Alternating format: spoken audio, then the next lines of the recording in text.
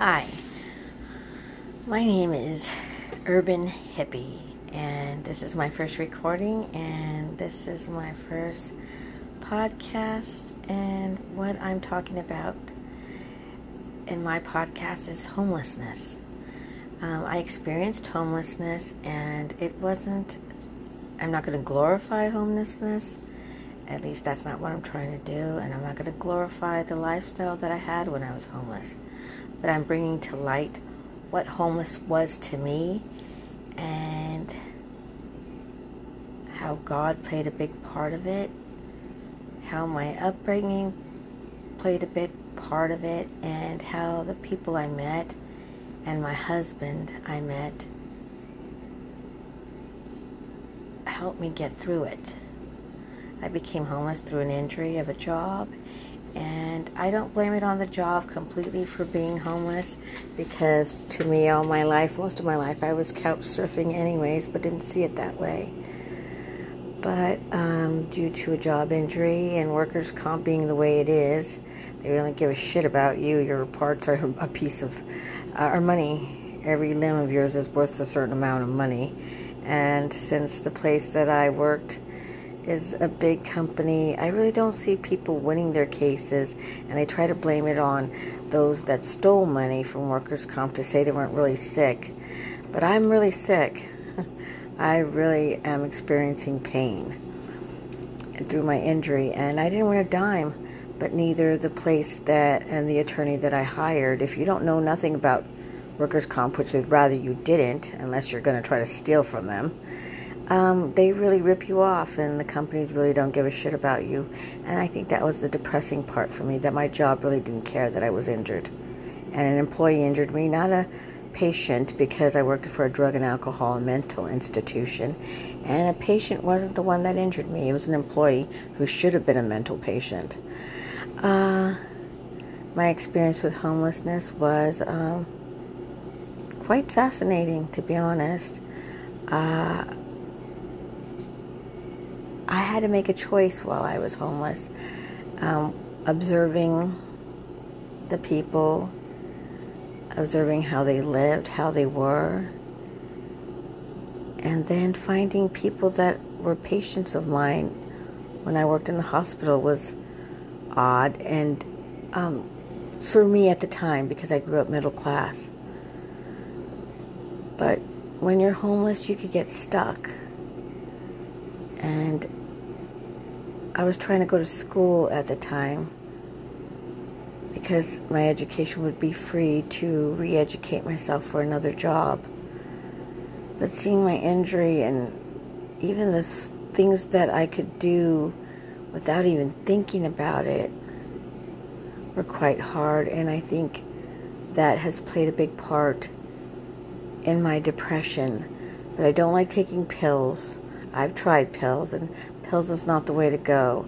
I do use cannabis, and it helps me more, but there's side effects to that too. I want to go to sleep. And so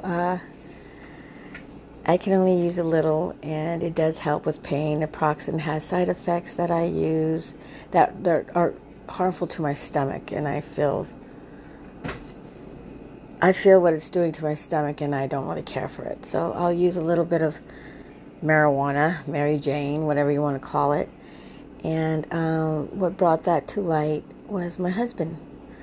And these podcasts, you're not supposed to glorify anything, as far as at the time it was illegal. And he was selling it. And he was homeless, but I thought he was the type of homeless that I was. It's temporary, But as we got to know each other and when we got married, I finally realized that he was stuck.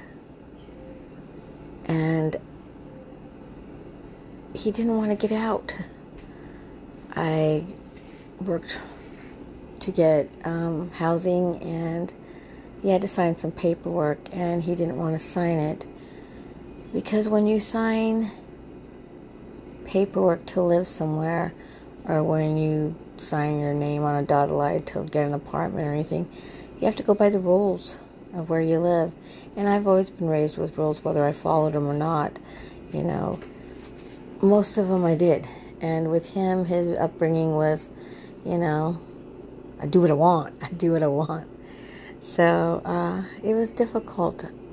And I could see that I was doing harm to him because he thought this is all he could do. And he was so smart. My husband passed away last year, and we were together 14 years, friends, and then we got married. And I don't think God wanted us to get married, but I really loved him. I thought he was fascinating. I thought I was in a movie, to be honest, when I married him. Well, when I met him, I thought, after I got to know him and we were living on the streets together before I got housing, I thought we were in a movie. And that's what my podcasts are going to be about, homelessness. Now, I don't know everything about homelessness because although I was there a long time, probably 10 years I was homeless with him, he really sheltered me. I felt like a princess.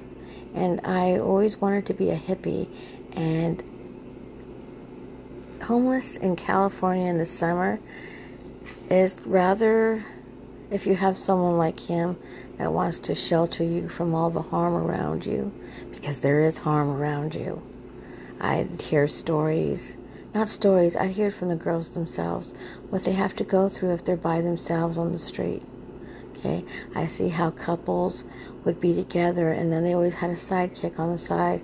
If something wasn't working out with that person, they'd usually go to the other male in the threesome. You know, now, I don't know if they all slept together, but I just know that it seemed like the girls had two men to help them out.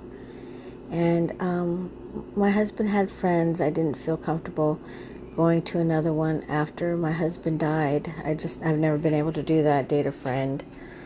Now, I've dated brothers before, and that didn't work out too well for me. But after experiencing that, to me, a friend that's close to my husband is like his brother. And he had one or two maybe, but I only knew of one. And I just couldn't do that because I knew the girl that he was with and didn't seem cool to me. But anyway, that's what my podcast will be about. It's homelessness and what they're experiencing now with COVID and how I don't see many sick. Now they have a place where you can live, and a lot of them with pre-existing conditions did come down with COVID, so I hear, and passed away. But the homeless people on the street, they're not getting COVID as you would think for being huddled in places and scattered in places or huddled in motels together, you know, to get COVID. I really don't believe in this pandemic, to be honest. I don't believe in the vaccine.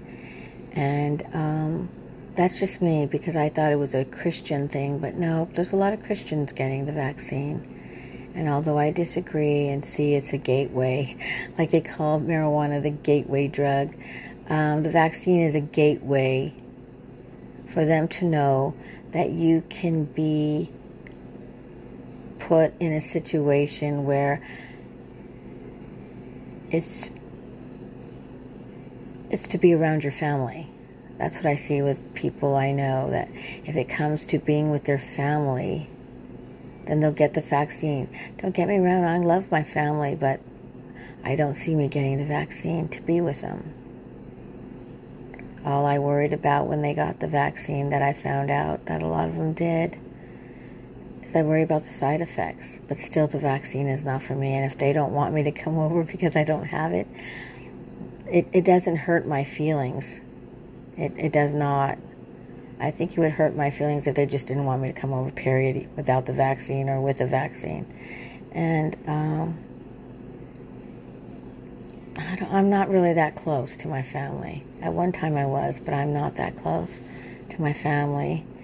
And although I love them dearly, I don't see me getting the vaccine to be with them or to be with nieces and nephews. All I can do is pray for them pray for them that they don't get any side effects if they did get it, and I'm curious about which ones, and I do research on them, and that's it. But all this is in regards to homelessness for me and what the homelessness are experiencing with this pandemic, because they were already struggling. I remember talking to one girl, and 2 days a week they would have to either panhandle for food or go without if they don't know how to panhandle. And believe me, I tried panhandling, and it's not easy, and it's not something I would want to do. I'm sure if I had to, I would do it, but I was in a situation where I didn't have to, but I tried it to see if I could. I came across a friend that I made on the streets, and he gave me a dog. Well, I asked the gentleman I was with at the time, which wasn't my husband at the time, but became my husband, and he said homeless people shouldn't have dogs, and I didn't understand that because I'm not from the streets, and I don't understand how the homeless live. But after you get to know them, and being on the other side of the fence where I helped drug addicts, I mean, I dated one before, a crackhead, and and I'm not going to be correct on the words I use. I'm going to use the language that I use, and if you like it, you like it, and you don't, you don't. You don't have to listen to me. But I dated a crackhead, and first I thought he was just an alcoholic, and this is how stupid I was. I thought recovery meant you were recovered, but come to find out, it's not. The alcohol led to drugs, and then after crack, then he started using meth, and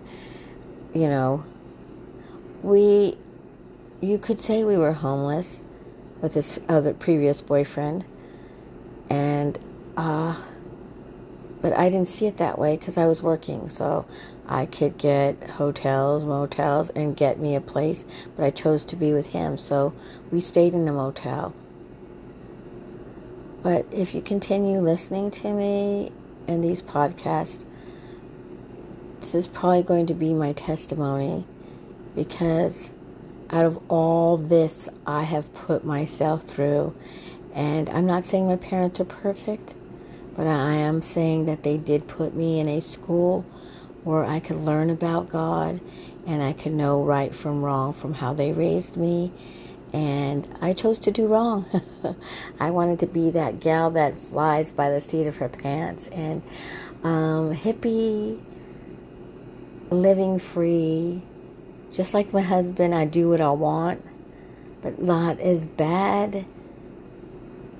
And I'm not going to say his upbringing, I don't want to put his mom down, but for her being his real mom, I don't know if I would call that love.